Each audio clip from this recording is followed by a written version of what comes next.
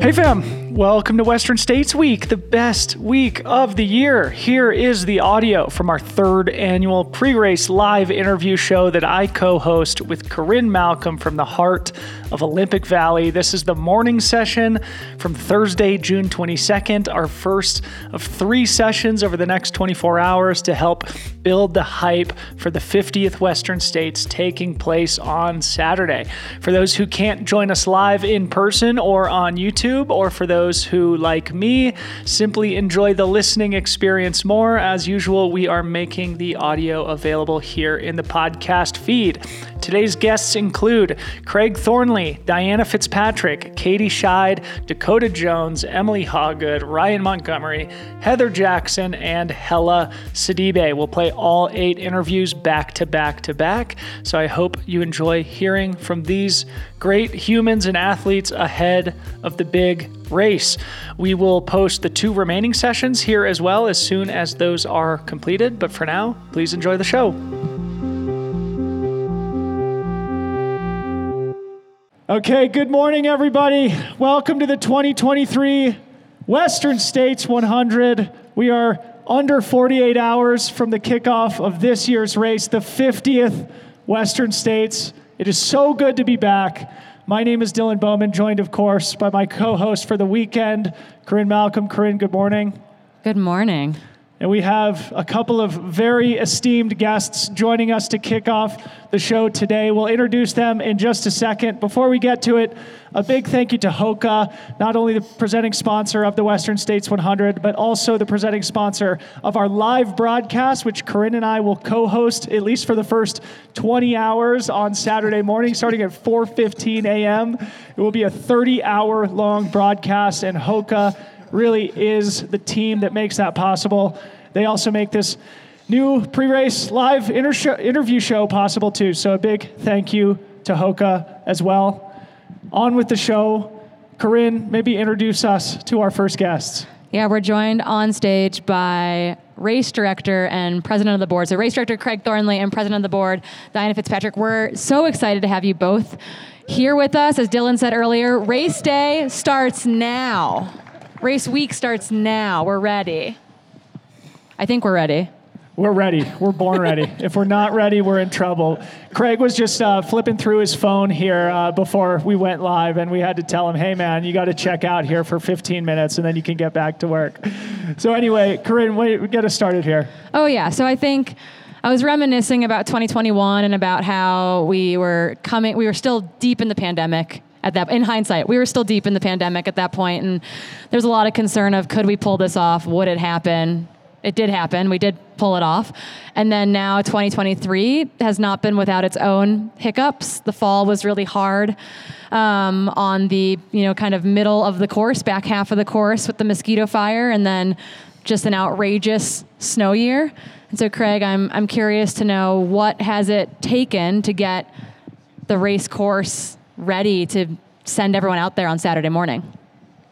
It took exactly what we expect of our runners on Saturday, is be determined to get to the finish line. That's the way we approached this problem, is we were going to do anything and everything that was necessary to get the trail in a condition to let the runners, some who waited as many as 10 years to run the race. It was that simple, but it was really hard. But that's all it took, is determination. Yeah, I think I was told on Tuesday that since November, you all have logged, I think, 3,000 or more volunteer hours out on the course. That's a huge undertaking. And I'm just kind of curious, in what condition are we going into race weekend right now? How's the trail looking? What should people know out there? Well, we just got into the first 2 aid stations. The last 2 if we're working from the west. Lion Ridge and Red Star, we were able to get D6s and McLeods and shovels in people's hands, and snow being cut by chainsaws. So we finally got eyes on the top 20 miles of the course. We were able to log it out. The snow has melted considerably. There's water in Granite Chief like there normally is when it melts, And that you will find out on Saturday why we are rerouting the trail above the bogs. It's going to take 3 years to do that, but there's quite a bit of water in the high country. And once you get to Lion Ridge, it's going to be spotty. There's a couple really steep sections that I have a team out there trying to kick steps or install ropes. We're not exactly sure how they're going to solve that. Right past Cougar Rock, there's some steep sections. And then it's mostly exposed on the ridge top. Going into Duncan Canyon, there's a little bit of snow that you have to navigate, where a lot of bears were playing the last weekend. And after that, you go down into Duncan Creek. You're going to cross the creek. You will be wet. That's probably the last time you absolutely have to cross water with your feet. There'll be a little bit of snow. You have more recent intel going up to Robinson Flat than me. Yeah, the climb out of Duncan is all like essentially completely snow-free, but still wet for sure. But yeah, until you hit Robinson kind of proper, then you're back on some snow coming into the aid station. But that whole climb up is dry, basically. Yeah, 2 weeks ago it was deep snow. We had to walk over 3 and 4 foot snow to get down to the creek where there was bare ground. So then after you leave Robinson Flat, it's going to be dry. There's no snow all the way to the finish. The burn area in the Forest Service, the trail is probably as smooth and fast as it's been since I've been around the race. It's we paid the Forest Service and Sierra Butte Trail Stewards to come in and help mitigate some of the damage from the fire. And the work they did was absolutely phenomenal. And it will be very fast. It will be exposed because there's no trees in some of those areas where the trail is really smooth. But it'll be fast. And it won't be so hot. But we'll talk about that later. Diana, before we talk about you and your work with the board, I had Craig on my podcast recently, and he made a point to say that since you had taken the role of president, he'd felt a little bit more autonomy to make operations decisions. And I just figured I would start by asking you to say a few words, maybe just about Craig and his leadership, especially in this year that's been highlighted with a few pieces of adversity. Yeah, this was quite the year, and it was a huge lift. The fire was September, October, and immediately Craig and John Katz and a few of his core group were out there figuring out how to get this race on this year. And it took that kind of leadership and vision that this was going to happen, and that's what you get with Craig as our race director. And then in addition to that, it wasn't just that group having that vision, it also took a community of people stepping up and volunteering, and it really happened. And that also happened partly because of the leadership. People want to rally around a strong team like that and that type of a vision. But the work weekends were amazing. The community that got out there and helped day after day, weekend after weekend, cold, rain, you name it. And it wasn't just Western States runners. There were people who were from the Auburn area who loved the trail and wanted to help out. There were people who came from Reno, from the Bay Area. I mean, people traveled and spent full days out there, hard work. But Craig also makes it fun. They make it rewarding and fun. So it was really awesome to see. It was inspiring to see that help. Yeah, I showed up on Tuesday because I was promised a milkshake, and exactly. that was a pretty good sell, I think. It's a line item in our budget, by the way, the milkshakes at Wharton's for post-trail work. So then, Diana, more of an operations question. This year we're celebrating the 50th Western States. Maybe talk about the work that's gone into that and how we're planning to sort of honor the legacy of the race and celebrate this milestone this week. Yeah, it's really exciting. This is our 50th, and we wanted to, we have a really proud history, and it's nice to be able to acknowledge that with something like the 50th. So we had a committee working on how to recognize it. We have a special logo, and there will be interviews that will feature stories with people who have been so important to that history of Western States. And there are other commemorative things. I think some of them might be surprises, but there will be all the registered runners are going to get a book that was made by Bob Crowley, Hal Hall, and Tim Tweetmeyer called States, and it goes through all the naming of the different places that we all know at Western States, like Miller's Defeat. Like, why is it called Miller's Defeat? So that's a nice commemorative item for everybody. And of course, John Trent also has his book out this year, Second Sunrise. Yeah, no, we're showing off Craig's super hip logo right now on the yes, sweatshirt. and that too. Yeah, if you volunteered at Western States in the 80s, 90s, 2000s, you probably have this logo on a shirt. My wife does the volunteer shirts, and when she started helping me 10 years ago or 11 years ago, she said, we're not going to use this logo. So now that we brought it back with a little bit of modern font up there at the 50, everybody's like, wow, that is so hip. Oh, yeah. No, it's really old. No, but old is hip, I think, is the story here. So something I've been thinking about as we head into race weekend is that there's so many phenomenal storylines that take place out there. I was getting coffee before this and happened to run into the woman who will be the oldest female in the field, which was really cool to put a face and name together to hopefully follow her along on race day. I don't know if she's still around. She was around earlier, but I guess like what stories for you two personally are you looking forward to experiencing or following along with this weekend? Probably the two runners that I just can't you can imagine. Pick favorites. I can't imagine. We have two autistic runners this year, and one is nonverbal, and I just can't imagine running 100 miles like this and not being able to tell anybody what you need or what's going on with you. I just can't. I can't fathom that. And when we set up the rope on Duncan Creek a couple weeks ago, I was thinking about that runner, John Almeida. I told their crew, through Bill Hambrick, that they better practice crossing a creek. They were relieved that the river crossing at mile 78 was going to be on boats, but now we got a creek at mile 20-something that's going to be treacherous. So they went out the next day and they practiced, I think it was Volcano Creek, they practiced crossing a creek. Wow. And then there's another autistic runner, Zach, who has a book out right now. His dad has a book out. I forget what it's called. Those two runners that's what they're going to do. It's definitely a big lift for them, a huge lift, right? But what they're going to do to their communities and their families and their friends is it's going to be so powerful that they even start the race. And I hope they get all the way to Auburn. But just starting it is huge. Yeah. Incredible. Yeah, and there's so many stories within the race. It's always exciting as they unfold. You don't even know what stories are going to unfold.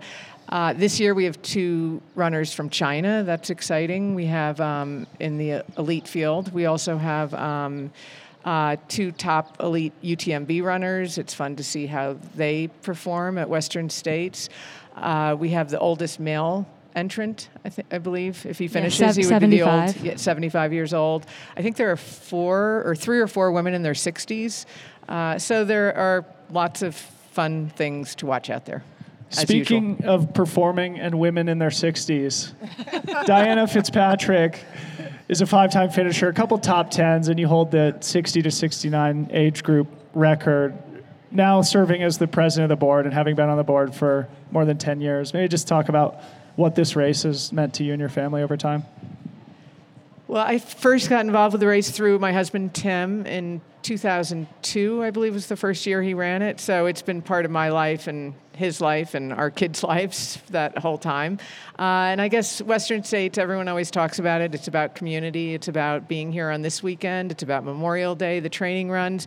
And then over time, for me, it was originally about the running, the pacing, the crewing, and now it's more the board work, the year-round overseeing what it's about, and just what goes into it from so many people at so many different levels, including the sponsor support we get is amazing, and the volunteer support, the board of directors that does work behind the scenes year-round to make this happen, and then, of course, Craig and his team.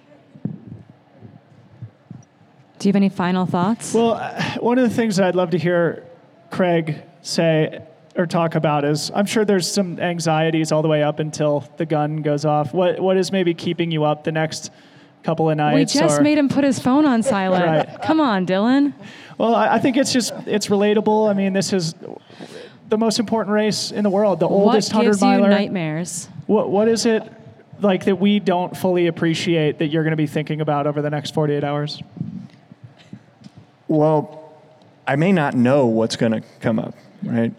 My first year, I got a call on Thursday, this day, that we hadn't paid the Forest Hill Fire Protection District a fee for going through their ambulance service area, and they were threatening to shut the race down on Thursday. So we scrambled like heck to get them insurance and fill out the permit application. It was a new resolution that was passed in June, and they threatened to shut the race down. I had no idea that was coming. So I don't know what else is going to come right now. But one of the things that had been keeping us up, and we just got resolution, was the private land that we've been struggling with at the top of Cal Street. We did a lot of work on the trail there to mitigate all the hazards from the burn, and we mitigated those, but we were in a really strange, tense negotiations with the landowner, and we will not be using that section. We'll be doing exactly what we did on Training Run. We'll be going down Sierra View. It's a wash in terms of mileage, but it's a 2-mile difference from the normal course, and it'll take you right down to Cal 1. If you ran it on Memorial Weekend, you saw it, and it really isn't significant. It's kind of a letdown because we worked so hard to get that trail open, but we think we are on the right path for a long-term solution, so the public will have access to that trail, which is really what we wanted, more than just the race. So I won't be worried about that the next 2 nights. At least that has been resolved. Well, I'm sure you're both going to be very, very busy over the next couple of days. We appreciate you coming up and opening our interview show together as the race director and the president of the board. Big round of applause for Diana Fitzpatrick and Craig Thornley. And on behalf of myself, Corinne, Craig, and Diana, a huge, warm welcome to the 2023 Western States 100. We'll be back in just a minute with the top returning finisher, Mr. Hayden Hawks. Okay, and welcome back. We are joined, like I said, by the top returning finisher, last year's second place M2, Mr. Hayden Hawks. Hayden, welcome back to Western States. 2 finishes, a hard-fought 8th place in 2021, and a 2nd place last year just behind your friend and teammate, Adam Peterman. Maybe just first share any learnings or things that you've been thinking about after some reflection from your 2 finishes here. I'm glad to be back. I really am. I think I said last year that I'm going to keep coming back and keep coming back and keep coming back until I win this race. And, I'm learning every year. I'm gaining experience on the course. I'm learning little different things that I need to fix, because I've made a lot of mistakes the last 2 years, to be honest with you. It might not seem like that on paper, or when you see that I placed 2nd last year, you might think like, he must have had a really good race. But I actually made a lot of mistakes year 1 and year 2, and I've just been learning from those mistakes. And honestly, I feel so much more prepared going into this year, and just really excited to get out there and race. Yeah, you've had some life changes recently. You recently moved home. You're in Boulder, Colorado now. You've got seems like an exceptionally amazing training group there. Talk a little bit about kind of differences in preparation going into this year's Western States as opposed to maybe last year or your initial finish. Yeah, it's been pretty incredible moving out to Colorado, having a really good group to train with. One of my training partners is actually here, John Rea. Look out for that guy. He's fit. He's ready to go. I've been training with John quite a bit. And Adam Mary, Matt Daniels, Matt's got some good experience on this course. It's been incredible. It's been really good, and I'm feeling extremely fit and ready to go. Honestly, I feel like my fitness is at an all-time high. It's just making sure I execute on race day. If I can execute and I can do all the little things, that fitness will come out, and I think it's going to be a really good day for me. So going back to making mistakes, what was the mistake that you made last year? And I think one of the things that I would love to convey to the audience is just how hard it is to get Western States right. Talk about those mistakes and anything that comes to mind about getting it right out here. Yeah, I mean, I've ran a lot of ultras, a lot of the biggest ultras in the world, to be honest with you, and Western States is one of the hardest ones to get right. There's so many variables going into this race, from the altitude to the heat to everything. I mean, just your crew and getting all those specifics down. There's so many things that you have to try and nail. And of course, no ultra is ever going to be perfect. You're always going to make mistakes, but it's trying to reduce those mistakes as much as possible. I think I've pretty much done everything I can to prepare for this race. I mean, my preparation started after I crossed the finish line last year. I turned over to my coach, Robbie Britton, and I was like, hey, dude, we're coming back.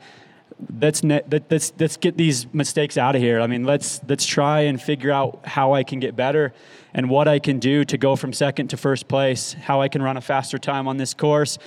I've done a lot of things. I went out to England, worked with the Precision Hydration guys. We did a lot of work on my fueling, on my hydration. I was honestly, my hydration plan and my fueling plan were just terrible the last 2 years. It has been for most of the beginning of my career. And honestly, now I have done so much work on my fueling and hydration to where I'm literally, I'm getting double of what I have gone in the past, and I feel so much better. I'm recovering faster. I'm running better. I feel so much stronger at the end of runs. And I think that's all going to come into play, at a race like this. So I'm going to kind of dive back into training a little bit. So back in February, you went to Tarawera, where you got beat by this guy named Danny Jones. It seems like you guys are now fast friends, fast training partners even. You've logged a lot of really big weeks with him, including a ton of time in the canyon. I would love to hear a little bit about kind of steel sharpening steel, having this person that you've raced with. He's going to be here racing. He's on my watch list for sure. Just tell us a little bit more about kind of that relationship and the training that you two have put in together building into Western States. Yeah, Dan, he's just such a good friend, to be honest with you. He reached out to me last year. He came out to the U.S. last year, did a couple races out here, and he reached out to me, and I invited him into my house in Cedar City, Utah, when I was living over there. And we became just instant friends. We connected really well. He invited me to come down to New Zealand and train with him. So we took up that offer. It's well, why not? Let's get out of the summer, or let's get out of the winter and go to a New Zealand summer, right? Yeah. So I went down there for 3 months and trained in Australia and New Zealand for 3 months. And me and Dan got really fit. We ran Tarawera together, and we had some really, really good sessions down there. And then he's been out here training with me before Western States. So it's just I don't know, it's been fun. And honestly, I owe a lot of I owe a lot of the fitness that I've gained to training with Dan, the things I've learned from him and the things he's learned from me. So back to this year's race, you've made it clear that you do want to take one more step up the podium. It involves taking risks in order to win this race. You are known as a brave, courageous, fearless racer. But I wonder maybe if you want to say a few words about balancing that risk-taking that it takes to win here at Western States with racing smart and being strategic and tactical. Well, I've taken a lot of risks in the training leading up to this race. I've been doing some pretty big training. Funny story, when I went out to, talking about doing everything, okay? When I went out to England to do this testing in the lab, I let them stick a rectal thermometer up. I ran on a treadmill 2 days for 50K on the treadmill. I've literally done everything, dude. There's nothing more that I could have done, to be honest with you. But I've done a lot of, just really big volume, big workouts. I've done a lot of big things. And to be honest with you, I don't have to take risks in the race because I feel like my level of fitness is so high that I can kind of control my own destiny. I think the biggest thing this year is going to be don't let Hayden beat Hayden. And honestly, that's kind of what I'm focused on, is I'm not going to beat myself. And I think if I don't beat myself, it's going to be a really good day. Do you feel, going back to last year, because I recall you sort of took the lead heading into the canyons, if I'm not mistaken. Do you feel like you let Hayden beat Hayden last year by maybe being a little bit too aggressive, taking a risk? I feel like I've let Hayden beat Hayden many times in my career, but that's just who I am, man. I'm a risk taker. I'm a dreamer. I love putting myself out there and seeing what I can do. And sometimes I fly a little too close to the sun, to be honest with you, but I don't regret it, because I've learned so much from those experiences, and I can kind of reflect on it and be like, okay, well, what can we work on here? How can I not let Hayden beat Hayden next time, And so, yeah, like, honestly, I don't regret any of those times that I've taken risks and I've went out there and pushed myself. But yeah, like, I don't want to put everything out there, but you might see a little bit different of a Hayden this year. I think I'm a little bit more patient. I have to be patient. I have 2 kids, I've learned a lot of patience from them. And we'll see how that plays. And I think it's going to work out pretty well. Yeah, I think the question on everyone's mind is the third time the charm? Yeah, who knows, right? We'll see. I mean, yeah, I'd like to think so. I do have a lot of confidence in myself. I believe I can win this race. I 100% believe I can win this race, and I've done everything I can to win this race. And that's all I know going into this race is, like, I have prepared myself the best way that I possibly can. I have 100% confidence that I can win this race. All I can do is go out there and put myself out there and see what happens, right? I mean, that's literally all I can do. I'm trying to control what I can control, and I'm not going to focus on what I can't control, because there's no point in that. I haven't been looking at anybody else's Strava. I'm not even really on social media this week. Like, I'm posting because I have to. But other than that, I'm not scrolling Instagram or looking what everybody else is doing or listening to interviews or anything like that, because I'm so focused just on myself and what I need to do. And I think if I focus on myself and what I need to do, it'll play out how I want it to. Who is not ready to run through a brick wall right now?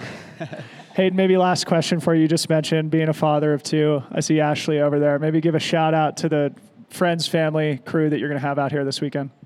Yeah, my wife, Ashley, I'll give a shout out to her first, is like, yeah, all this is possible because of her. I mean, she is an incredible mother. She's an incredible partner and wife, and I'm really just grateful for her and all she does for me. I'm the athlete I am today because of her. She motivates me. She pushes me. And I have a lot of other, family and friends supporting me. A lot of people out there that I'm just so grateful for. I put a post out yesterday saying, thank you to everybody for helping me get to the starting line. And honestly, it's true. Like, I would not be here with all the support from family and friends. My brother's out here supporting me. My coach flew in from Italy to support me. I have incredible friends. I have incredible sponsors, Hoka, Precision out here supporting me. I'm just so lucky to have all these people in my corner, and I'm really grateful for all of them. Well, Hayden Hawks, good luck on Saturday. Thank you for joining us here on the show and put on a show for us on the broadcast. Big round of applause for Hayden Hawks. Okay, welcome back, everybody. We are joined by the reigning UTMB champion, Katie Schide, an American living in France. Katie, first of all, how does it feel to be back on American soil ahead of your first Western States? Well, I've actually been here for about 2 months now, so it's all sunk in already. But I'll say the first week or 2 was a little bit overwhelming, just how friendly everybody is, also being able to understand everything without thinking, and trying to choose salsas in the grocery store. Those were probably like the peak difficult moments. Yeah, so good to have you back stateside. I know you've been based out of Flagstaff, running a lot of fast, flat stuff, getting in the canyon, a mix of everything. I was talking to your coach, Jason Koop, and he was like, okay, Katie, like that's a lot of fast and flat. Like we got to mix it up a little bit. I just would love to hear a little bit about, kind of going all in on this, making the decision to come over here early, basing out of Flagstaff, getting that really good training in, like talk about the mindset of being like, okay, I'm doing this thing. I've got to do it like completely. Yeah, I think I kind of started this more all-in complete approach a little bit last year. I had more time after finishing my PhD, and I think it's just more obvious now because I had to actually travel to really go all in, whereas when I was at home, I was already essentially in not exactly the same as UTMB terrain, but way more similar. So I could kind of, I didn't need to be as obvious about it, but this was obviously a clear move. Like, I don't live in Flagstaff normally. But yeah, it's been fun, and it really gives you kind of this project feeling about a race more than just like showing up to do it. I feel like it's been a race that's kind of encompassed many months of my life so far. Talk a little bit more about that. I'd love to hear about like kind of doing your homework for this. Like outside of training on the course, were there people whose advice you sought or other things that you think are relevant to talk about like kind of going all in and doing your homework? Yeah, I think I've tried to ask as many people as possible just for their thoughts and advice, and then try to filter it with my own like Katie filter about like which things I actually want to like keep, because everyone has their own little theories about everything. But yeah, I mean, yeah, my coach Jason Koop, who you guys obviously know, like has been really helpful, especially for this race because I really hadn't been on the course until May. So yeah, mostly that, but then just trying to kind of make my own opinions and trying to see which parts of the course suited me and how I would approach it on race day, just based on the week I spent here already. Yeah, historically, a race like UTMB, which you won back in August, is quite different than Western States as far as environmental factors and terrain. Are you excited about kind of the versatility of that challenge, and like how have you approached that specifically with your normal wintertime activities on skis to being really ready to rip here? Yeah, I think one of the bigger things about Western States is it's 2 months earlier than UTMB. So for a lot of us who do spend the winter on skis, it's like a serious thing to keep in mind, especially because a lot of the bigger ski races are in mid-March or April and even beginning of May. So I kind of had to put an X through the fun late season ski races, but I don't really think of that as like a sacrifice, more just like an intentional decision to kind of focus my energy more on this. And that's been great this year, and I'm like happy with that decision. But yeah, it has meant like getting back in sneakers earlier and not like leaving the sneakers under the shoe rack for most of the winter. I was still driving down. Luckily, I live like an hour and a half from Nice, so I can drive down and run in shorts in January, which is pretty great, and come back and ski in the afternoon. So not too bad. Amazing. So talking a little bit more about the training, as a UTMB champion and somebody who sort of has been devoting the last 3 years of your professional athletic career to that race, how do you then like switch things up, practically speaking, with your training to prepare for the specific demands of this course? I don't think like training wise, it's on paper, it's not that much different. It's more just like applying those same principles to a different surface and different profile. So, I mean, Flagstaff gave me a similar environment to here, although apparently it's supposed to be super cold at the start, which is going to throw me off a little bit. But yeah, at least gave me like sunny, dry, high altitude, and just like more runnable terrain. So I think just applying the same sort of fitness ideas to just, different trails. Yeah, fitness is fitness. But I guess I'm curious, about nutrition a little bit. I know during UTMB, things went a little sideways with the stomach, and you were given the miracle of, I think, cheese and butter sandwiches mid-race that allowed things to kind of come back together. I'm assuming and or hoping that the cheese and butter sandwiches will not be making an appearance at Forest Hill this year. What work has gone into making sure that you've got a dialed nutrition plan as things heat up over the course of Saturday? Yeah, I think one cool thing for me about Western States is that it does not start at night. Yeah. And that's always been a huge struggle for me, is that like 4 a.m. window is when things usually start to go poorly. So I think just having a start in the morning and coming off just one meal instead of 3. And then I've also been working with my nutrition partner, Never Second, and we have some new product that I'll be using during the race, which are some ice gels. Kind of yes, like a high-powered freeze pop. So I'm pretty excited about those. I think those will go down nicely. And just the fact that time-wise, in theory, this should be a little bit shorter than Western States. So that gives me a little bit more cushion for less things to go wrong. You should be done by 4 a.m. So talk a little bit more about going to Flagstaff. Obviously, that's a town that has produced several Western States champions. Tell us about your time there, why you chose to train there, the people you trained with, and sort of why you chose that as base camp. Yeah, I think actually a lot of people have asked me why I chose Flagstaff, and I think the real idea was actually because Jarmo was like so taken away with the Coconino Cowboys many years ago, and he was like, we have to go to Flagstaff and train for like a marathon or something there. And then in the end, he didn't end up coming, so it was just me left with his dream.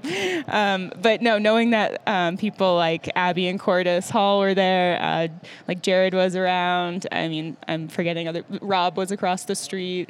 I had an opportunity to have a place to stay with access to vehicles. So just like a lot of factors made it seem like a good place. And yeah, just the terrain I had heard was similar. I had seen success from like Beth and Ruth and Jim, obviously. So, and Jared also. So, Rob, yeah.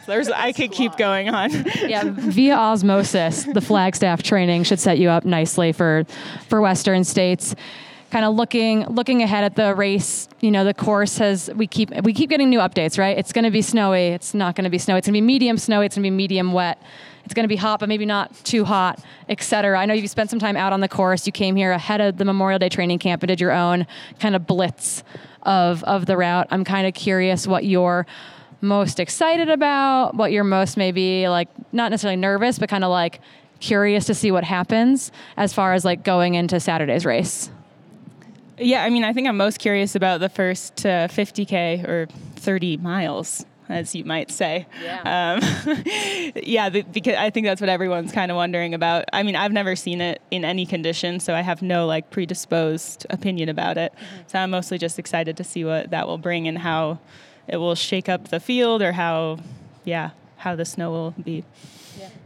I'd love to hear you talk about just kind of like following your motivation as an athlete. Obviously, you earned your golden ticket at UTMB after your victory in August. What made you feel inspired or motivated to sort of transition your professional focus to Western States this season?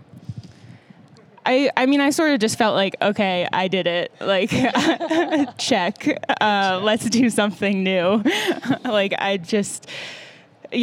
first started, the first time I went to see UTMB was like in 2016 when I first had moved to Switzerland. So yeah, I've just been like around the race for like 7 years. I watched Jarmo 1 year, then I did CCC, then I did 3 UTMBs, and I've done the 90K du Mont Blanc. So I've just like been in Chamonix a lot and raced there a lot, and it just felt like really exciting to kind of pick something new and just have this like new project. Yeah, I guess speaking to that, so UTMB 3 times before that win really came to fruition. I guess thinking about Western States, right? This new project. Can we anticipate if things don't go perfectly? I mean, we're going to say things are going to go perfectly on Saturday, but if for some reason things do not go 100% perfectly, could we anticipate this becoming your next passion project professionally? Yeah, we'll see. I'm just waiting to see how everything goes. Like how I feel about the race. I think I'm going to like it, but everyone's telling me I'm going to like it, so I feel like I have to. But no, yeah, we'll see how I feel about it and then how it goes and if I get an F-bib or if I have to do one of these golden ticket like quests. Although, I mean, the fact that Nice has one of the tickets is quite interesting since I live like 10K from the course. So a plan B has been formulated. Yeah. So as I said at the top of the show, you live in France, but you're an American. Do you have friends and family here? And does that give you like a little wind in your sails going into a 100-mile race on Saturday? Yeah, so this is the first time my family has been at an ultra race. They're over here. So my parents and my sister are here, and my sister moved. She already got annoyed by them. So I'm excited that they're here and just kind of like sharing my race experience with them and like bringing them into it. Normally it's just like a stressed phone call the night before, so this time they'll get it in real time. Yeah, and I've been told by some people in the know that there's going to be some surprises out on course for you a little bit. So maybe some familiar faces. Can you anticipate some like good energy being given to you out on the course just by people that maybe you haven't seen while you've been racing over in Europe out on the course on Saturday? Yeah, I like when I was talking to Coop about coming here in, I don't know, January or something, I was saying, yeah, I don't think I'm going to have that many people around because, like, it's been 7 years since I lived in the U.S. and, yeah, I'm just not really sure if I'm going to have, like, a big team around me. And then in the end, it was like, I have so many people I can't even remember. You're turning away crew. Yeah, I'm like, no, it's okay. I have enough people. So that's been really kind of special to see that people are still here for me, even though it's been so long. And obviously COVID had like a big part in that because I just couldn't see people and people couldn't visit. So I'm excited to just be surprised on the course because I know there's people who are going to be there who I don't expect to see.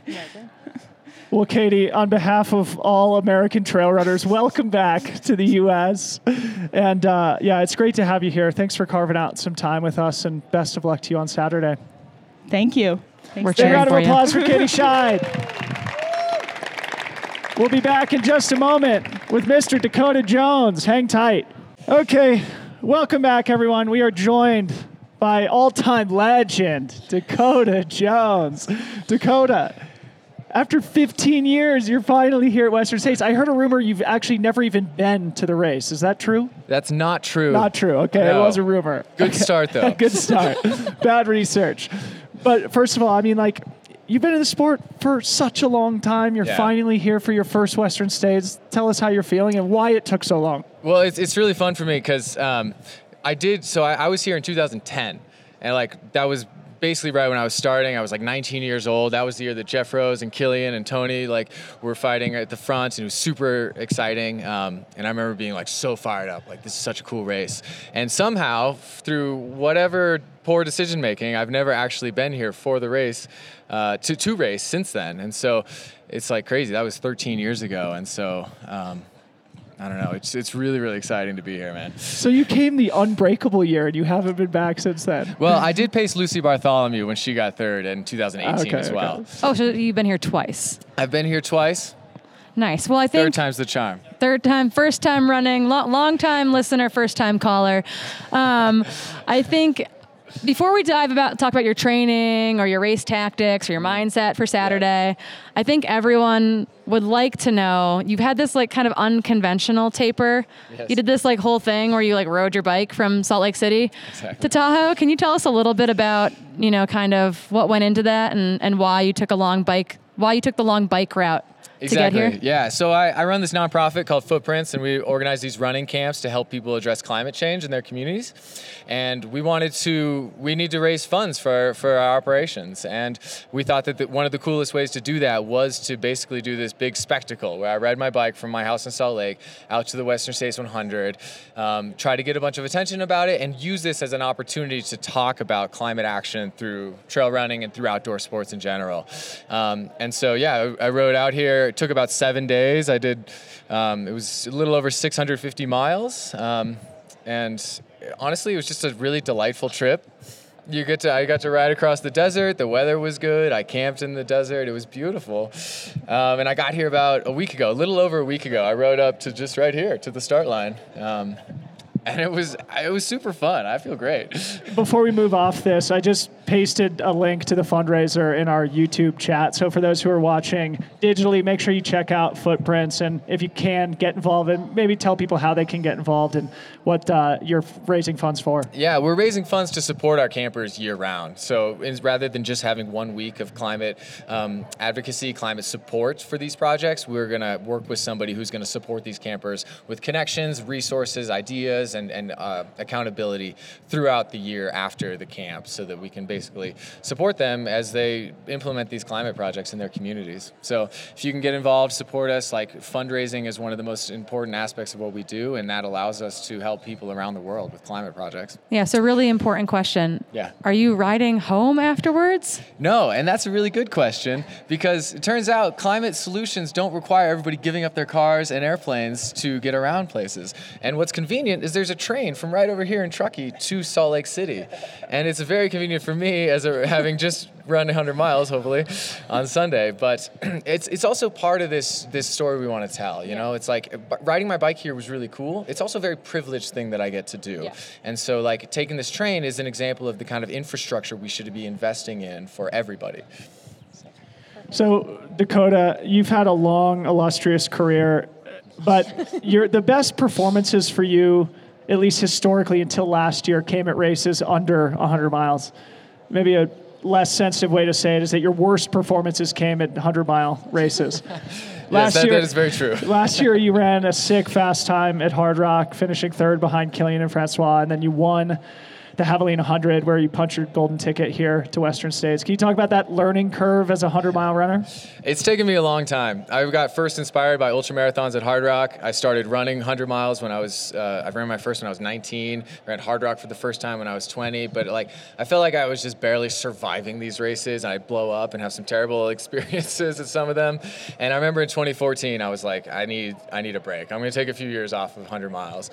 And I didn't come back to it until 2020. And I ran the I'm Tough 100, and I ran well within my capacity and felt like I didn't blow up. I felt like I was in control. And ever since then, I've been trying to work up, get more experience and try to get more confidence of the distance. Because it's a super long way to run. It's actually not just run it, but to compete at that level, you both know, it takes a lot of experience, I think, to be able to do that. And so, like you said, I've been in the sport 15 years now, which is crazy to think about, but it's really, really exciting to feel like I now have done, I have the miles in my legs, I have the experiences, and, I fully might go out and blow up and have a bad race. My experience might not work out, but I do have more confidence going into this than I have in most hundreds.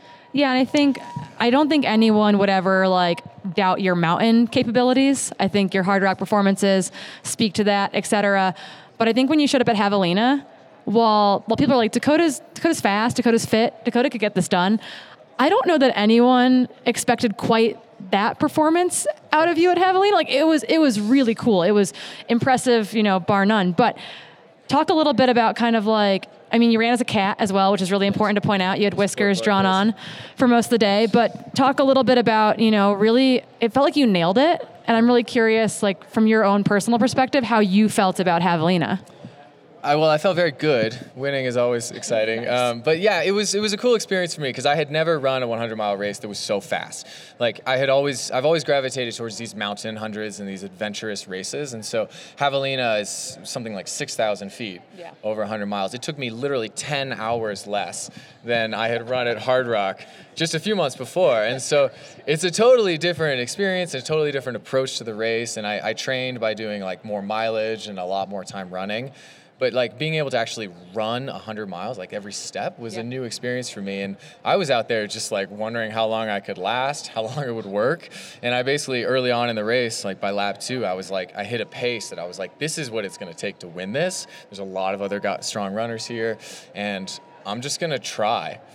And I had a few ups and downs, but for the most part, I was able to stay pretty consistent. And I don't know, it was a cool experience for me.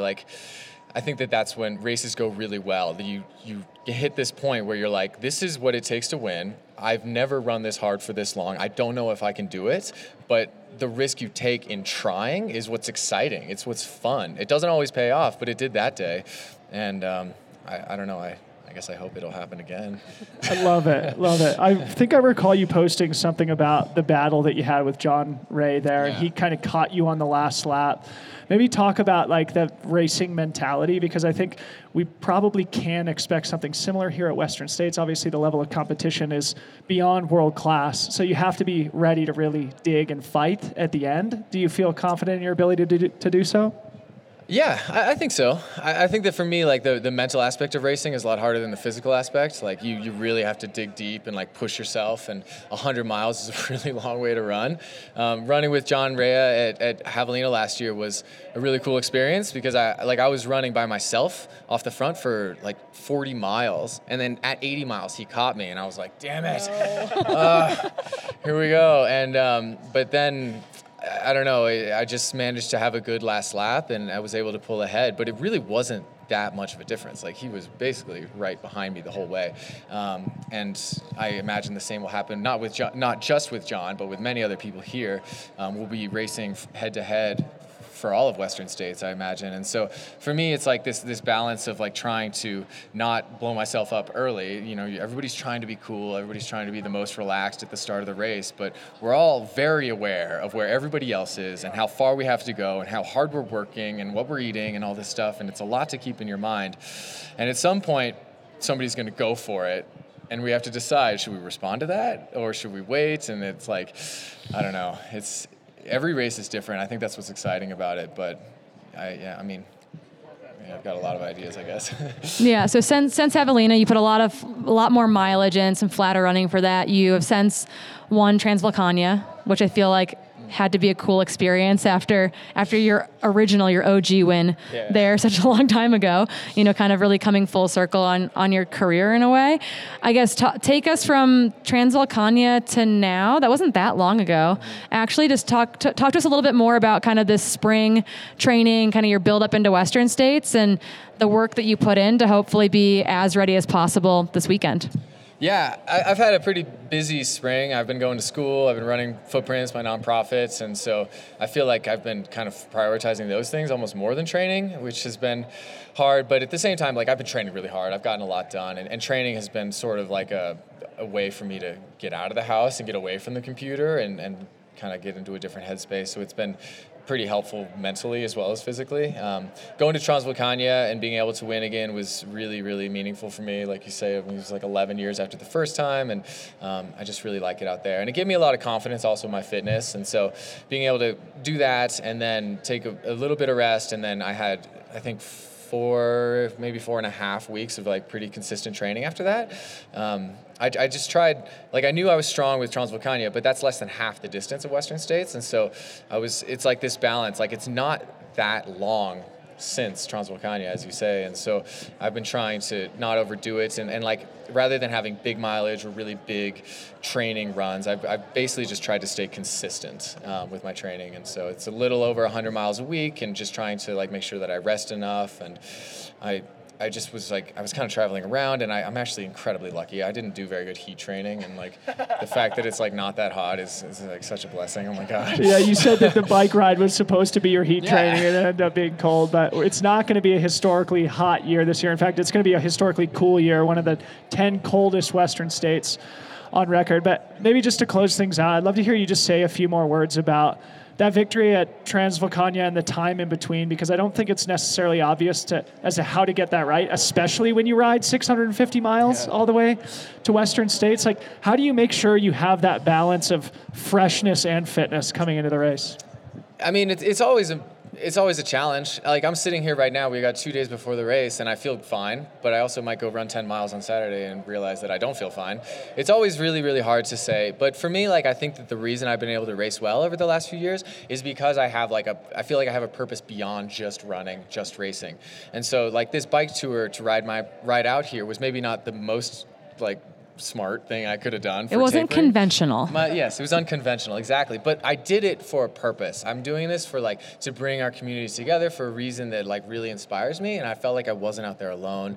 I feel like people are following along and I'm not just running for myself. That gives me a whole lot, I feel like I don't know what wind in my sails. It just gives me a lot of motivation. It makes me feel like I'm here for a reason that matters rather than just making myself a better athlete or running like some certain time or 2% better than I did before or something. Yeah, it's meaning. There's meaning behind it. Yeah. Which is performance enhancing, we should say. Having meaning is performance enhancing. That's exactly right. Yeah, we're here together. Like that's what's so great about this community, It's like I could run this course anytime in the summer with nobody, but we're here together to run with this whole community because like that's where we get so much meaning out of the sport, being together, pushing each other, and like that's what gives me motivation. And so if I feel good or not, I'm gonna run this race from start to finish and I'm gonna have a great time. What a beautiful place to end. Big round of applause for Dakota Jones. After 15 years, it is so good to have you here. And to those watching on YouTube, again, navigate to the link that I posted in the chat, give a donation to Footprints, put some more wind in Dakota sails. We'll be back in just a second with Emily Hawgood. Okay, welcome back. We are joined by Emily Hawgood, the top returning women's finisher, one of the stories of last year's race. I mean, Corinne and I were on the edge of our seat. You swung for the fences. It was so inspiring. Maybe for those who can't remember your race from last year, just kind of reflect on that day and how you've been thinking about it with 12 months of perspective. Yeah, it was a very growth-filled day, I think.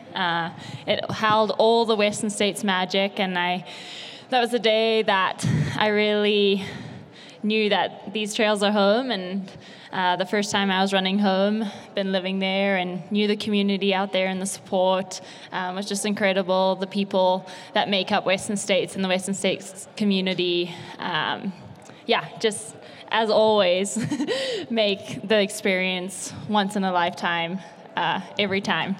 It was a great day, and I got to share some magic miles with Ruth. We kind of just fell into step for a minute there, and we got to be teammates and really push each other and help each other through some highs and lows, and really check in and make sure we were both taking salt tablets and drinking water and, the normal things.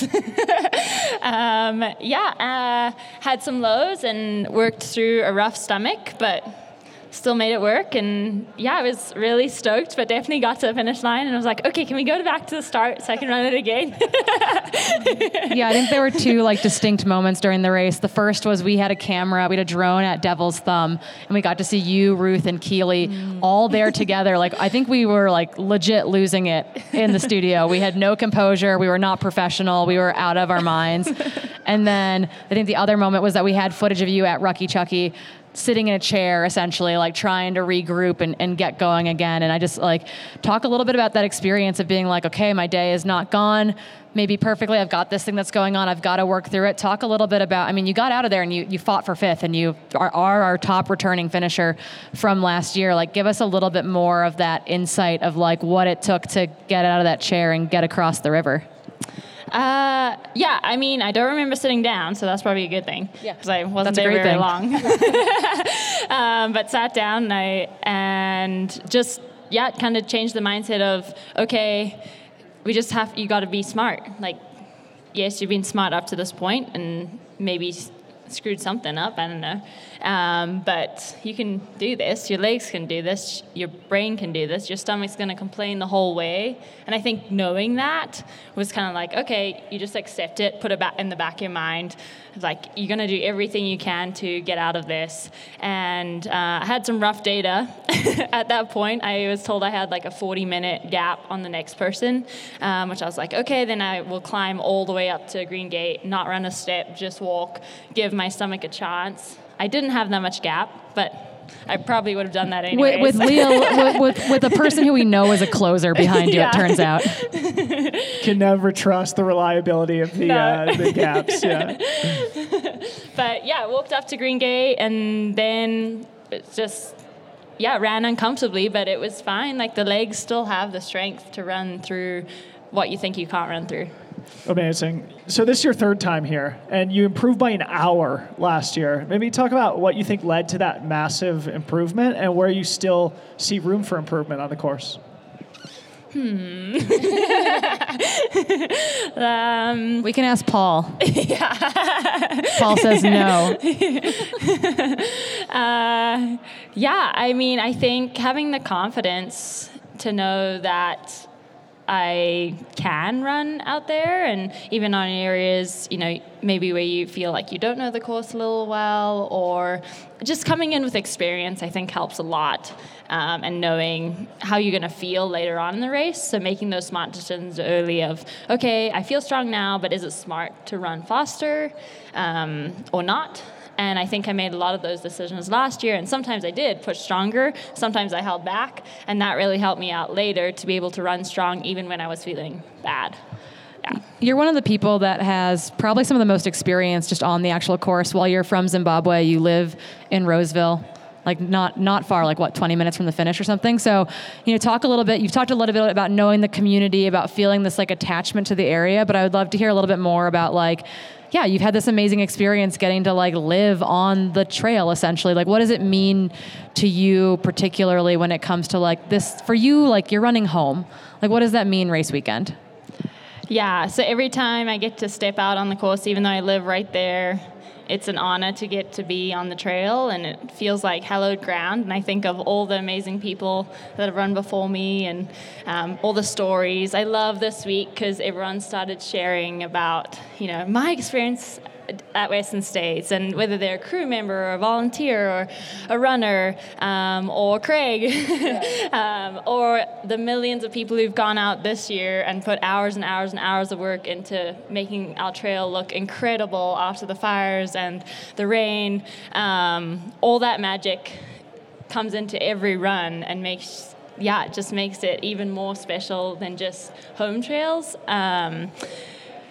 It's so magic. It's true. I mean, you do feel the history even outside of Western States Week. When you come here to Olympic Valley or you spend any time between here and Auburn, California, you really do feel the legacy of this race. And it is great that you are sort of here on home turf with a third chance at the race. Something I just asked Hayden about that I'd love to get your perspective on as well. Again, you ran a brave race last year. You sort of took a big swing. You really put yourself in the fight, ultimately faded a little bit, but still walked away with a huge PR on the course. Talk about that balance between taking risks and putting yourself in the fight, and then also ensuring that you aren't making mistakes, that you aren't being reckless, and that you can arrive to the finish line in a workable physical condition.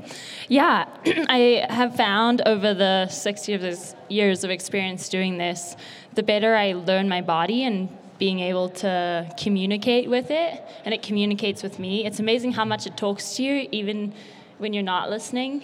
And if you take good care of it, it takes good care of you. And so even like going into those moments of taking a risk, you have 5-second conversation with yourself of like, okay, how are we doing? Like full body scan, like, can we do this? How's everything feeling? Is it smart? And then, okay, you got my back? Yep, let's go. And speaking of special people, you've got a teammate racing, and someone that you've trained a lot with, I think, in the build-up as well. A double teammate even in Taylor Nowlin. I guess you had those moments running with Ruth last year, like getting to run shoulder to shoulder with her at times. I know that you and Taylor will both be running your own races out there, but how special is it to have this person that you're so close with, that you've put so many miles in with here on the course and also elsewhere training? Like, what does that mean going into the race week?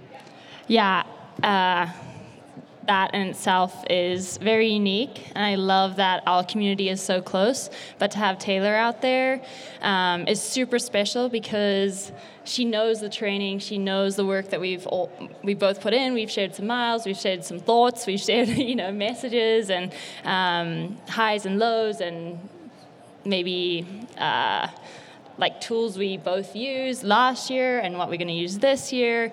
And just knowing that someone is out there that has your back is pretty special. Like, it's still a race, and everyone's going to race, and we're going to race. But like, I know if I see her out there at any point, run up to her or she runs up to me, like, there's going to be someone that's like 100% there for you. It adds just a gold star on the top of a race of like, oh, you have someone out there that really knows. And it's with you. Best sport ever. Sorry to interrupt you there. No, it's good. So talking about your season a little bit, maybe just paint the picture. Obviously, Western States is everybody's A goal. I know you were in Argentina last month doing sort of a nice final tune-up there. Talk about the season and the progression towards arriving here with the fitness to compete at the highest level. Yeah, it's actually been a big learning year, which has been really special. And my first race, I came off the Adidas team camp, and we had crewed at Black Canyon with the team. So I had all that team vibe and team spirit going into Salmon Falls 50K here, which I raced last year. But I realized then that I can really pull myself out into my team, and I realized when I'm going to race, I have to take a step back and take a minute for myself, too, to make sure I'm filled up enough. I kind of came off in a hustle and just wanted to chill, but it was race week, so you can't really do that. So yeah, I felt like I was missing a little bit, which was actually a good thing, because then I've learned and taken that into my next races. And then Argentina was incredible. It's such a cool country. I'd never been to South America before. Super special trip. Went with Paul and Cody, and we just had a great time. Luckily, Paul can speak Spanish, so we could figure things out. We had a blast. It was really fun. But I really prayed before that race of like, okay, this is kind of my build-up race to Western States. Like, if I'm ready, like if I'm touching in all the areas I need to that are going to have me ready for race day at Western, like this race can go without any hiccups and it'll be fine and we can have a blow-away race, sure. But if it isn't, like this would be the perfect time for my weaknesses to show up. Yes. So I can learn and have my last building block be really specific to areas I wanted to work on. So there were a few things that I was very highlighted in that race. I was like, okay, you can still work here a little more. You can still run, uphill a little better or things like that. So yeah, it was awesome. Yeah, I think we're both sitting here hoping that you improve by another hour this week and that you take some big swings, and we will be cheering for you all the way to the track when you pick up that flag and come across the finish line. I think do you have any final words or thoughts, Dylan? No. Big round of applause for Emily Hoggett. Again, our top returning women's finisher, going for her third Western States here. Local legend by way of Zimbabwe. Emily, thanks for joining us. Thank you for having me, and thank you guys for being here. You never underestimate how much we think about you guys chatting about us online as we run. Bring your phone and watch the broadcast while you're out there. Next up is the man, Mr. Ryan Montgomery. Okay, welcome back. We are joined by Ryan Montgomery. Ryan, at long last, you're here at Western States healthy. So maybe before we are here. Before we go into it, maybe for those who are unfamiliar, explain your multi-year saga for this race. Oh my gosh, yes. I've told this so many times already, but for people that don't know, I got into Western States actually from a sponsor back in 2019 in December. My sponsor, Sunto, said, hey, do you want to join Western States next year, 2020? Yes. Of course, it was canceled because of COVID. And then the following year, I got injured. I tore my gracilis muscle from skate skiing too much that winter. So I pulled out of the race. And then that year, I qualified, got a golden ticket at Javelina. And so last year, I pulled out of the race again for another injury. So yeah, third time's a charm. I'm here. Yeah, I guess, what is it like? I mean, there are a number of athletes in this race this weekend that have had a long pathway, either back to racing due to injury or to this race in general. It's taken a while to get here. I mean, the hype is real. Western States is kind of a big deal. You've been trying to do this thing for a while. Like, what does it mean to actually get to be here healthy, like ready to get off the start line Saturday morning? Yeah, I describe my journey leading up to Western States as a crescendo moment in like my ultra running career. I've done a lot of hundreds actually, and so I feel like 100-mile racing like feels very familiar to me. And so being able to bring that experience and that confidence in this distance to such a large stage like Western States, it feels like a great crescendo for as I continue to evolve as an athlete and in the sport. So I'm just like really excited to feel the vibrations of that crescendo on Saturday. Yeah. Going a little bit deeper on this, I think yesterday you posted about having that belief in yourself and being confident. Expand on that for the audience. Yeah, it's I was thinking, I think the biggest thing I've been working on in preparation for Western States this year is the mental preparation, the mental gain. Of course, everyone's going to be fit on Saturday. Everyone's strong. Everyone's, been doing strength training. But I think the differentiator that I think is going to take a podium, a win, top 10 is the mental fortitude and strength that you really believe in yourself. And so as I've been working on that, I actually just finished Dina Castor's book. I finished the audiobook, and something really stood out to me when I was listening to that in the car, where she said that when she finally believed in herself and saw herself as winning this race, something flipped in her that allowed to unlock the superpower. And when I think about my own racing and my own performance, I feel like I've always considered myself to be I'm this amazing elite athlete, but I'm running with the best. I'm not beating the best, but I'm with them. And I think that's the mind shift change I'm bringing into Western States, that Ryan, you have all the skills and tools to not only be with them, but to beat them. And so that's really like what I'm channeling on Saturday. So you're based out of Utah. Utah had a pretty decent winter, it appears. Yes. Just a little bit of snow. I think that some of your trails have like just finally melted out, it feels like. Obviously, we're not looking at quite the snowmageddon situation that we were predicting for race day, but there's still quite a bit of snow out on the course. And I'm just kind of curious, like coming into the race where you're like, this is my superpower, I've got this. Are you feeling good about the high country? Like, tell us a little bit about kind of like coming out of winter in Utah, being forced to run on snow. I think you enjoy it and you ski a bunch as well. Like talk to us about like translating your winter training in Utah to being here on the course with some snow on it. Yeah, I've had this conversation many times with my coach, and so where I live in Utah, I live just outside of Park City in like a rural neighborhood, and it's just like a snow road, pretty much from November through March. And I ran that sucker multiple times a week. So I'm like running on snow is very familiar to me, especially icy conditions, uneven conditions. And so I did a lot of that this winter. So for me, like whatever's up in the high country, I'm like, doesn't matter. Like I've done this, my body's done it before. Like we're just going to move forward through it. So, yeah. Going back to the mental game, I'd love to hear you talk about your season thus far. Maybe before we get to Tarawera, talk about Bandera, where you swallowed a DNF. Yeah. I think this would be obviously relatable to a lot of people in the audience. Maybe talk about the mindset of accepting that DNF and moving forward from it and the mindset involved with it. Like while running really well on that day too, I might add, like having a good day, it seemed anyway from the outside, like from a results perspective, being in a good position and then having to kind of pivot all of a sudden to kind of, I think, save your energy a bit. Yeah, so obviously this year the goal was to get a golden ticket to run Western States, like goal numero uno. And so I ran Bandera, and I'm actually really proud of that race because I paced incredibly well. I executed it exactly how I wanted.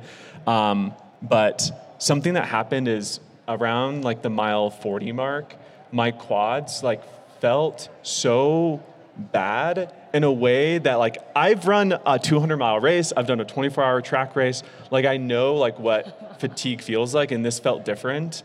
And I felt like if I like continued to like push through, it would have put me in a well that I wouldn't be able to like run another race like that spring, that late winter. And so that was like a really hard decision to make.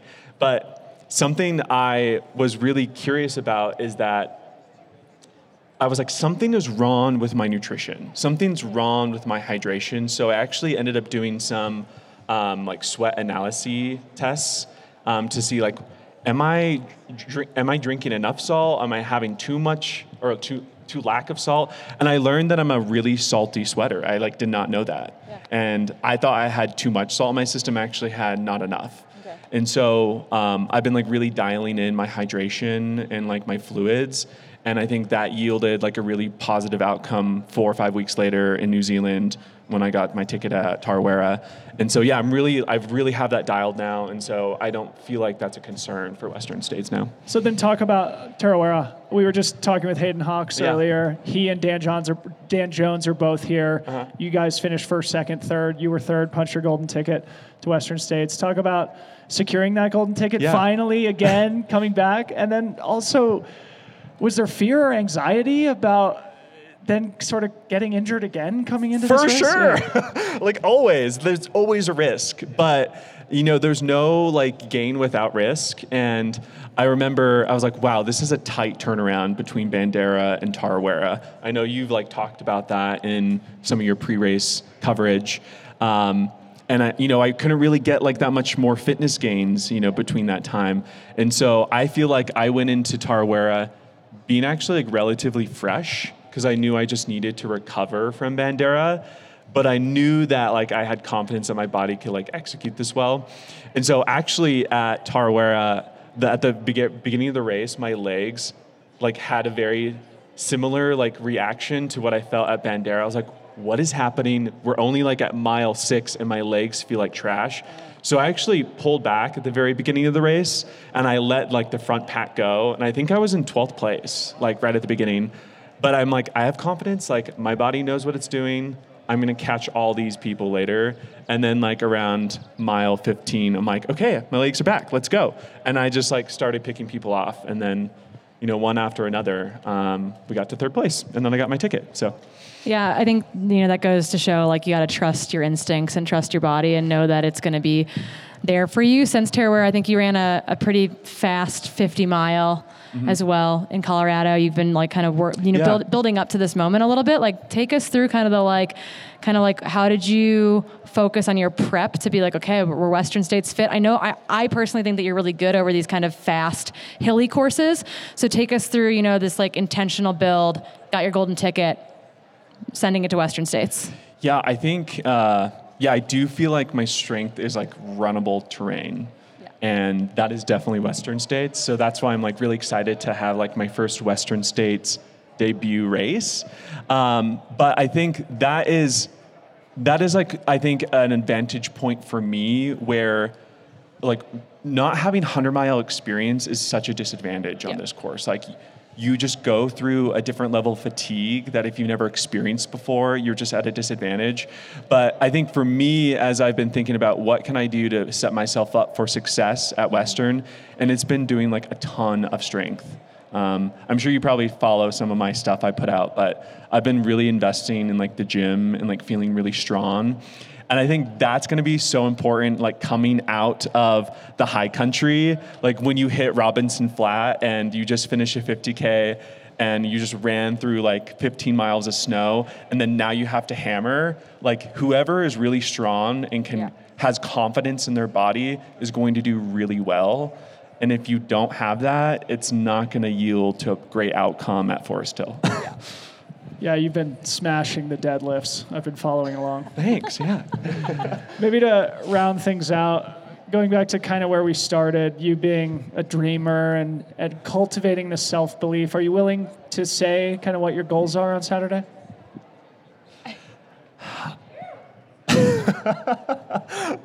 I just feel like, again, if I'm using the analogy of like a crescendo is a climax. And I think, I've done everything possible to, have no stone unturned. I've, gone deep into like the crevices of my mind to prepare myself. And I think my goal is my goal is to podium. Like that is my goal. And I think I can do that. And I think my, having like run 1,400 mile races and my confidence and my strength, I think I'm going to get there. So that's more 100-milers than me, Ryan. Yeah, it's a lot, huh? I'm 29. Well, I'm 37. Well, we hope it's a crescendo for you, Ryan. Thank you. It's awesome to have you here. It's awesome to have you healthy. Thanks for coming on the show, and best of luck on Saturday. Yeah, thanks for having me. Big round of applause for Ryan Montgomery. Be back in just a second with Heather Jackson. Okay, folks, welcome back. We are joined by Heather Jackson, one of the most interesting athletes in endurance sport right now. I was joking with you 2 days ago that welcome to the Kona of trail running. It's great to have you here. Maybe first, just tell us how you're feeling ahead of your first Western States. Yeah, thanks, Dylan and Corinne, for having me up here. I'm just honestly super excited. I feel like a kid in a candy shop, almost like the first time I raced Kona. You have no expectations. You have no idea how it's going to go. I have ran the final 4 miles of the course. That's it. So I don't know what's out there. I mean, I've looked at the course map, but anything could happen out there, and it's just exciting because it's going to be one big adventure. So yeah, the nerves are definitely kicking in. So I'm a little nervous, but... Yeah, I feel like, we've all been watching with bated breath, I think, as you just rocketed into the sport back at Javelina in October, and then, since then have, put together I think a incredibly impressive run at Black Canyon and then a win at the Canyons. 50K, you've gone kind of in the opposite direction I think most people go, right? You went 100 mile, 100K, 50K, and now we're back here for this really fun 100 mile. Tell us a little bit about kind of the draw to Western States that has clearly just kind of pulled you into the sport more broadly. Yeah, honestly, Western States is the race that got me into the sport. It's why I wanted to try trail running, and I followed this race. I followed a lot of the athletes in it, and just having that allure that Kona had for me for so long, that this was the race I wanted to get to. And I'm just so grateful to be able to be on the start line. I mean, it's crazy. Like Kona, you can qualify, but there's, I think, 4,000 people. Like there's under 400 people that get to do this. So for me, this is, it's a privilege to be here, and I'm just grateful to be able to be one of those people that get to stand on that start line on Saturday. So racing and training is second nature to you. I mean, you've been racing professionally as a triathlete forever, but you're probably one of the most inexperienced contenders as a pure trail runner. Talk about the experience that you've gained so far and maybe what some of the learnings have been and how that might inform your strategy on Saturday. Yeah, I'm definitely, this will be my fourth trail race. So, but in the 3 that I've done, I've learned so much every single one. I mean, the first one I walked away from Javelina, 100-mile. I felt good until probably that 10-hour mark. So very similar to Ironman, that 70-ish mile. So for me now, this will be my second 100. Those 30 miles at the end are definitely daunting because I remember exactly how my quads felt. But I'm taking from Javelina, what I took from that was just, working on those downhills, working on pounding those quads and really trying to thrash them and then recover and do that again the next day. So I've worked on that in training. The fueling, just reinforcing kind of what I've always done with Ironman, staying on top of that because if you don't fuel in hour 5, hour 15, that will come back. So just, little thing. I mean, technical running from, I would say mostly Black Canyons of the 3 I've done. I walked away like, wow, I have so much to learn. I am grateful. I don't think this is too crazy, technical wise, but every race has presented something to work on, and I've kind of gone back to my training and tried to incorporate that and just see how this next one goes. Yeah, speaking of kind of going back to training and incorporating it, I have to imagine that people are like, well, Western States, it's going to be hot. It's going to be hot. You were like, I know how to do that. I've done Kona. Like, I know how to prep for this. You clearly have prepped for this. You're up on stage wearing, I think, at least 2 jackets and a hoodie. So someone is definitely heat acclimated up here. But tell us a little bit about kind of, I know you're based in Bend, but you guys spend a lot of time in Tucson. Talk a little bit about kind of like the intentional prep that went into getting ready for this race. Yeah, exactly. I mean, the first thing that a lot of people always said about it was, be ready for the heat. It's super hot. And I was like, okay, eyes forward. This is what I do for Kona. So I'm like, okay, this is what we do.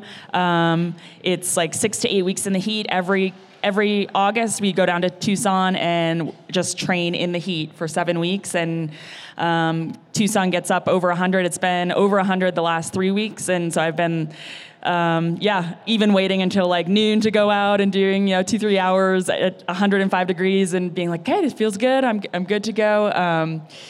And then we got here and I was like, holy shit, it's 33 degrees.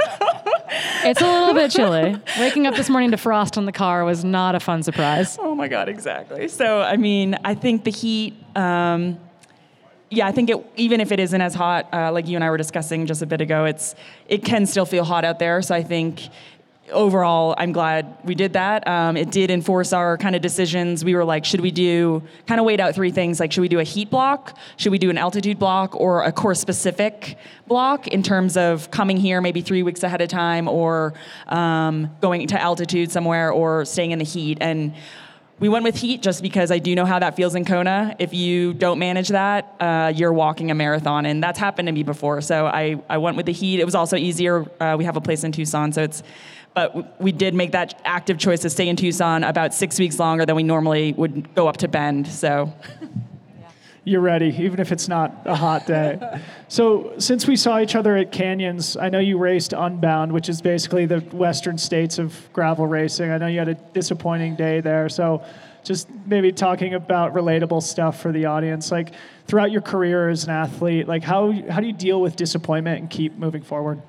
Yeah, so I just raced Unbound. It's a 200-mile gravel race, and I had really focused literally the last 6 months on that combined with this race, and it was using the training for Unbound for this as well, like running off of my 7-hour rides, running off of those big weekends on the bike. And so unfortunately, I had a mechanical 10 miles into Unbound. I was stuck in one gear, and it was that decision of like, okay, I know Western States is coming in 3 weeks. Like, should I try to continue on? And I honestly was like, this is what could happen at Western States. You have to problem solve. You have to you're not going to throw the towel in 10 10 miles in because like, yeah, you're having an issue. So, I rode 70 miles in one gear and got to that aid station, got a new rear derailleur and carried on. But it was knowing that day, like, I was out there for 13 hours. I mean, I also thought of it as, okay, my final long day training for Western States. Like, okay, only what, like 5, 6, who knows, hours left. Like, so I was practicing fueling, putting that time in out there, pushing for that long. So I tried to just, I'm almost grateful I had Western States because that also kept me going. I'm like, this is a great training day. Just keep going. Mentally, you got to refocus and redirect what you're thinking about. So I redirected to like, okay, just breaking the race down, the nutrition, and practicing kind of what will probably happen on Saturday. Yeah, I know you had some friends out there in the mechanical zone as well. I think our mutual friend Anna was also like dancing her way through the same mechanical at that aid station. It's a really fun community, but I would love to hear you talk a little bit more. You mentioned it you glossed over it a little bit. And I think that people don't quite understand maybe like the style of training that you do, like this idea of, it's something that I've like started to implement in my own training, having dealt with injuries, this idea of like running off the bike. Obviously, as a triathlete, you do a lot of running off the bike, those brick workouts. Talk a little bit about implementing that into now your gravel cycling and your training for a race like Western States. Like what does running off the bike mean or look like practically during your training week? Yeah, so I'm coming from a career in triathlon, so that it's very common for me to do the run off the bikes. But when I made this transition over, it just made sense in my mind to continue that type of training because how your legs feel after a 6-hour bike ride, a 7-hour bike ride in training, and they're just completely loaded. Like you're tired, you're probably low on energy, maybe you didn't fuel correctly. That is how some of these trail races will feel at hour 8, hour 9 and beyond. So to continue that mental prep and the mental training and also just like running on tired legs. So I've been doing 2 to 3 runs, maybe not as like quickly off the bike anymore because in triathlon, like I would drop my bike in the garage and sprint out similar to a race, but I'll like, okay, get in, get my shoes on and go out on tired legs or specifically do my longer runs after really big days on the bike. Actually, after Unbound, I got up the next morning and just got out for a run. Just legs were pretty thrashed. So, but it's like, okay, this is how it's going to feel hour 14. So, yeah, and what she's forgotten to mention thus far, too, is that she's got I think a gravel race coming up like next weekend here in Truckee as well. So she just can't stop, really. No. They knew I was going to be here, and they're like, you have to come out for this. And I'm like, I don't even know if I'm going to be able to walk over to the start of it. So I will be there. I can't promise.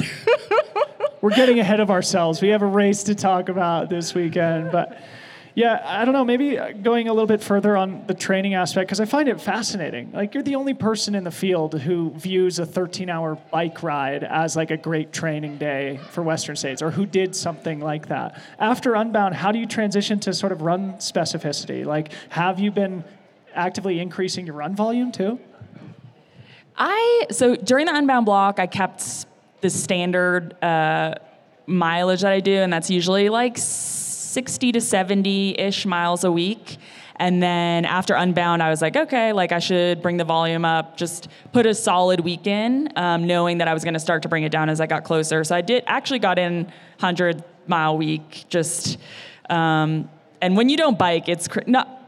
I don't want to say it's easy to get 100 miles in because it wasn't. You have to. It's a lot of miles, but it's when you're not riding 6 or 7 hours, 3 or 4 days. You have so much time in the week. So it was like I still did a couple rides, but I definitely focused in on running for a good 10 days. Put in a really solid bigger block, some specific work. Still on the tired legs from Unbound. I mean, it was, even though I wasn't up there, it was still like pretty fatigued for 3, 4, 5 days. So.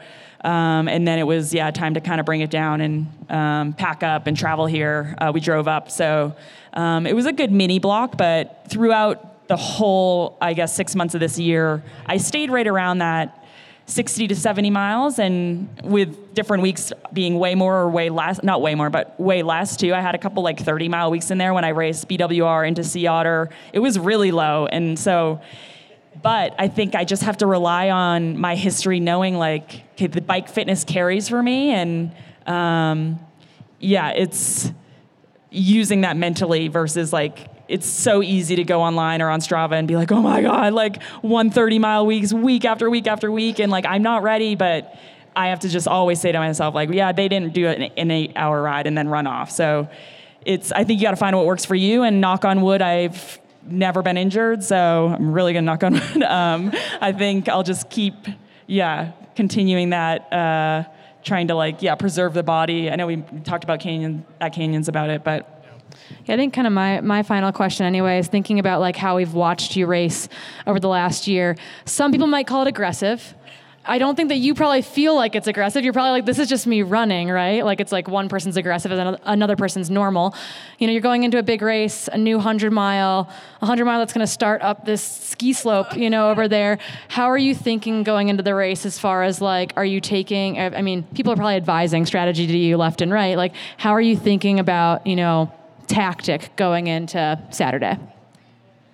Yeah, I still just feel so like clueless when it comes to like the race tactics. I know I said that at Canyons. I mean, I know I do remember Javelina very much front of mind. So I know how those last miles felt, and I know like it will affect you later if you kind of go too hard. So I race by feel. That I also race. I'm here to race. Like I'm not. So it's tough for me. Like I don't have a race plan of like I'm going to go this pace or this effort, or I've broken the race down into the aid stations. Like okay, I'm going to carry this amount of fuel to this, and I think of it as like okay, 10 miles to that first one.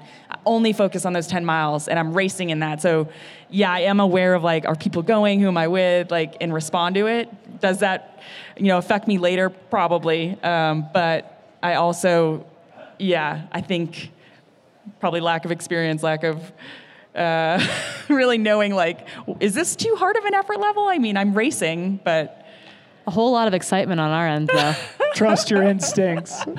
I said the other day to someone that for a runner, this is like the running community, so anyone who doesn't follow triathlon, for 10 years, I have been one of the last people out of the water. So my entire career, I'm getting out of the water, and my husband says, you're 10 minutes back from the lead. You're 15 minutes back from the lead. And so now I'm coming into this sport where I'm not starting with a 10-minute deficit and have to chase all day long and hope to get someone like in the finish shooting Kona. So for me to be on the start line and know that I can run, I can't swim relatively speaking. So to be able to be there and be like, this is how Lucy Charles feels. I'm just going to go with it. Yeah, so you can ease into it on Saturday. You can ease into it. Maybe final question. It's just kind of popping into my head here, and I think relevant. Obviously, Hoka is the main sponsor for Western States. They are the main supporter of our broadcast, our pre-race interview show, and I know they really stood by your side during this career renaissance. Do you want to say a few words about Hoka, the partnership, and how they've supported you as you transition to gravel and trail? Yes, thank you. I cannot say enough about Hoka. Hoka, shout out Mike McManus. He's not. Mike has supported me in triathlon it was 8 or 9 years. I didn't even have a shoe sponsor at the time, and Hoka brought me on, and he supported me all through triathlon. And at Kona last year, I had told him I was interested in trail running, and he literally was like, I don't want to say more excited because Kona hadn't happened yet, but he was like, oh, that's so awesome, HJ. Like, you got to come check it out. And to have that support transitioning from one career to another career, and to then, still be in Hoka, still be running in the shoes I want to be running in, still be working with the people I want to be working with, and have the support of this brand. And I think one of the brands that it started because of trail running, and now I'm in this sport, and this is their heritage, and it's, for me, just super cool to have that support and to have all the resources coming from some of their amazing runners and be able to reach out to them and ask questions. And so, just a massive shout out to Hoka for their support. Now it's, 9-10 years. So I feel really, really lucky to have such a long-standing partner and to be able to run in the shoes that I would run in anyways. Amazing. Well, Heather, it's so great to have you in our sport. It's so great to have you here at Western States. You're going to provide Corinne and I with so much material to talk about during the broadcast on Saturday. Thanks for coming on the show, and best of luck. Thank you both. Yeah, I really appreciate it. Round of applause for Heather Jackson. We'll be right back to wrap up today's show with Mr. Hella Sidibe.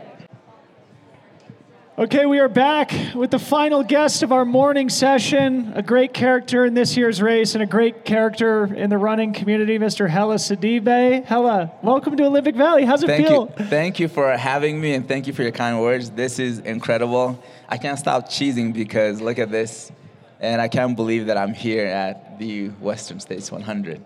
It's incredible. Yeah, I mean, people might know you for various reasons. One I know is definitely your habit of this, I think my mic goes, this habit of this really long run streak you've been on. And I've talked to you before. I know that, your run streak will not, we might be running double on Sunday. That's okay. But tell us a little bit about kind of this long running mission you've been on.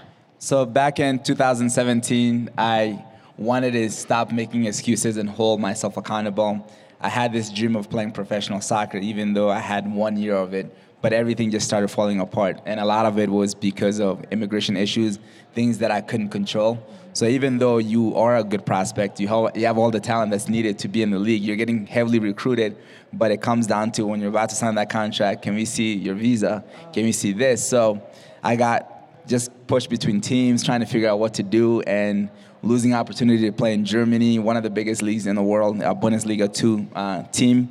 And I just was in a dark area in my life. And looking back at it, you can say there were signs of depression. I'm not a medical professional to say it was for sure, but I was just tired of it. And I wanted to face a fear of mine. And I asked myself, what is it that you want to do, that you're responsible for, that you're afraid of, that you want to tackle? Running hits me immediately because it was a punishment in college. And then whenever you mess up on the field or a teammate messes up, one band, one sound, we all get punished by running. So I said, let me go run. There's no coach yelling at me, making me do it for my own will. Just 10 minutes a day, 2 weeks ago. Within the first week, fell in love with it and ran to my fiance. I said, I don't want to get ahead of myself, but I think I can see myself doing this for the rest of my life. And from then on, we're here 6 years later, still going at it. And you've run every single day since. Every single day, outside, no matter the circumstances. Yeah, do you want to say a few words about run streaking for those who are unfamiliar, and more generally, just like the value of having a consistent practice day after day? Yeah, so run streaking is getting out there, not running naked. It means you're getting out there to run every day. And it's different for everyone. I made my promise to myself, it has to be outdoor. No matter what the weather is, it could be blizzard, it could be raining, it doesn't matter, you gotta get outside. And I think there is like a run streak association I found out. And it says that in order for it to be a run streak, it has to be a mile a day. And for me personally, I preach to people, a run streak for you, even if that means you can only run a minute at a time, it counts. Because there's different privileges of our bodies. Not everybody can hold a mile. For me, there is a minimum, but it's not a mile. But if a mile it is for you, that's okay. If 2 minutes is for you, that is okay. You're still a runner, just different ways of running. So run streak is as long as you're getting out there and moving your body. If that means you can only run 30 seconds at a time, you got to walk for 5 minutes and then run 30 seconds at a time, it counts. So it's all about using our body and then this beautiful sport that we have and get going and trying to be consistent. And it translates to other areas of your life for sure. Yeah, part of that run streak included a run across the country. Yes. In 2021, I think it took you 84 days. Yeah, I think 84 days. You raised money for an organization near and dear to your heart. Can you tell us a little bit about that Yes. journey? So when I actually started running, it was a personal goal, but I quickly realized that it was a privilege. And I knew I was not going to let myself down, so I wanted to make this something bigger than myself. So it started being, any race I've done at that point, it was for a cause. I didn't care for PRs. And one day, I saw running was a daily routine. I wanted to do something harder, but for a nonprofit. Came out of the shower, I remember vividly, I went to sit on the dining table. I said, hey, Belle, I called my fiance that. I said, I think I'm going to run across the country. She's like, what? No. I said, I need to do something like this because I'm running every day anyway. What happened if I go to California or start in New York and go that way? I'm running every day. I just run every day and go through the country. And we researched, we found the nonprofit Souls for Souls. They take unwanted shoes, new or used, and they turn into opportunity for those who don't have the privilege of just having the basic necessity of life.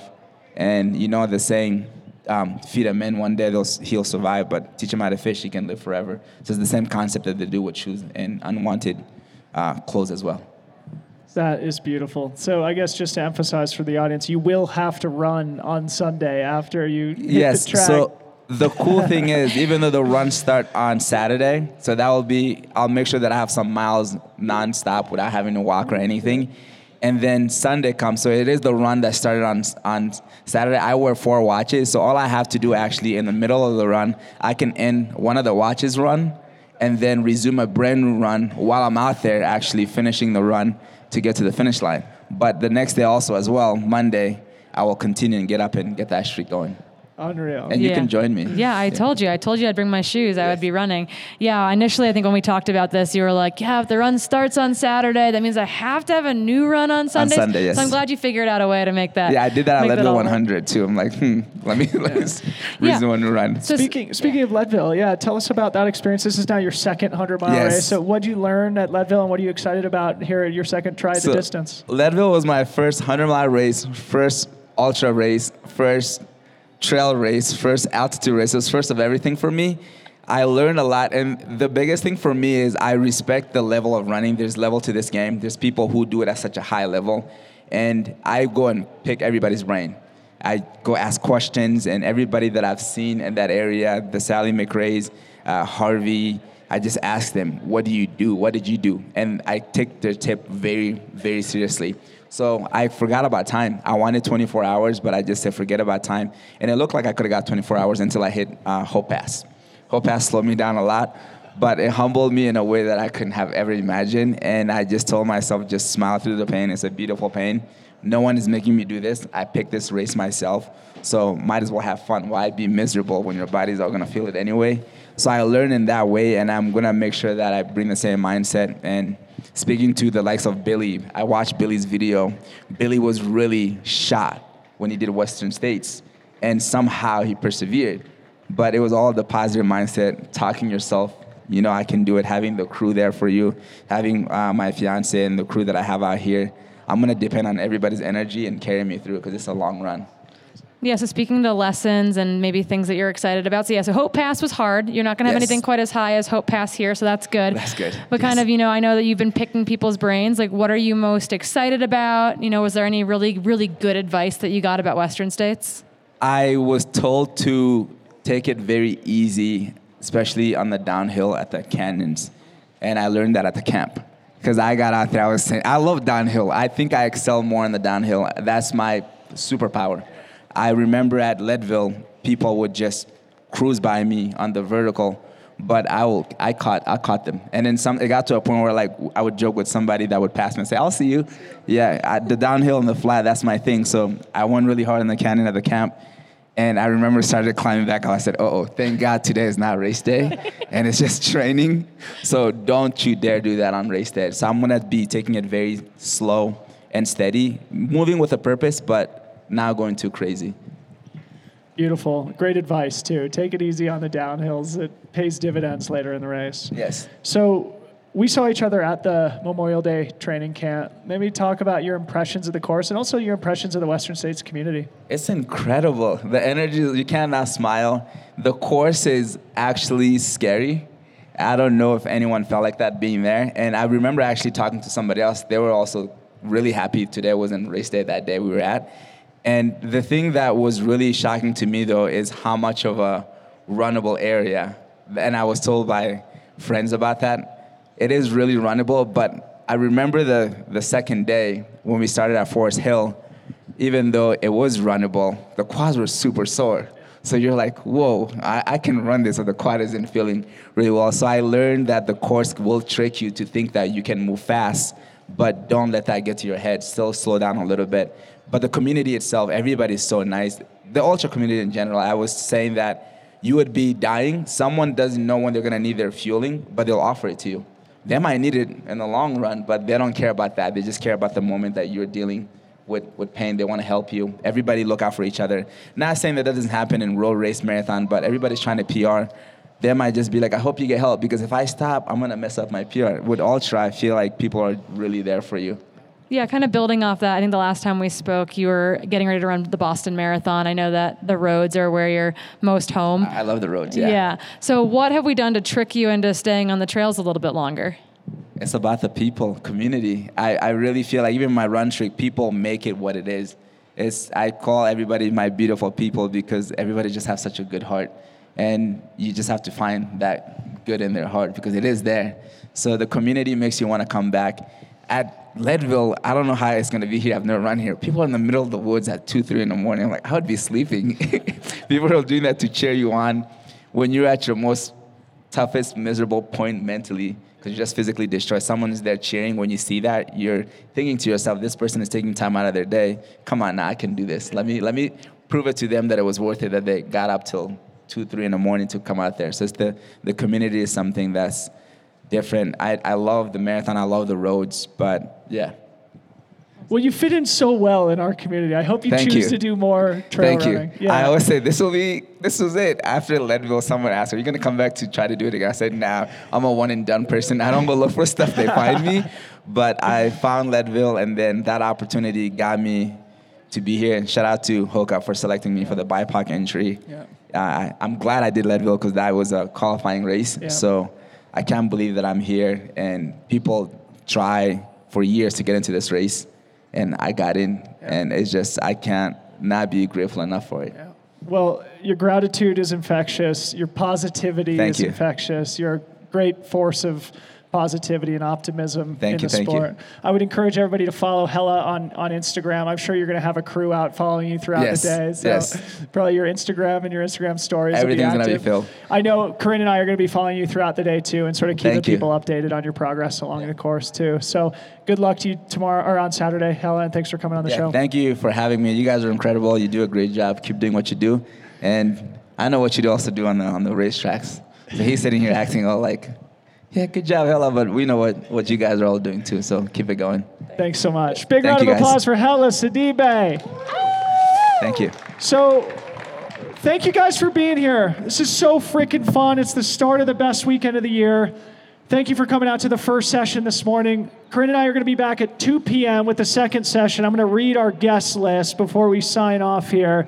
So this afternoon, we're talking to Megan Roche and Emily Kraus first. They're the new medical research co-directors of Western States before we launch into the athletes. Tom Evans, Keely Henninger, Cole Watson, Ida Nilsson, Adam Mary, Casey Lichtai, and Ludovic Pomeray this afternoon. So we're going to be back at 2 o'clock. For those watching on YouTube, thank you so much. A big thank you to Hoka for making this show possible. A big thank you to Western States and the whole race organization. We'll see you back here at 2. Peace out.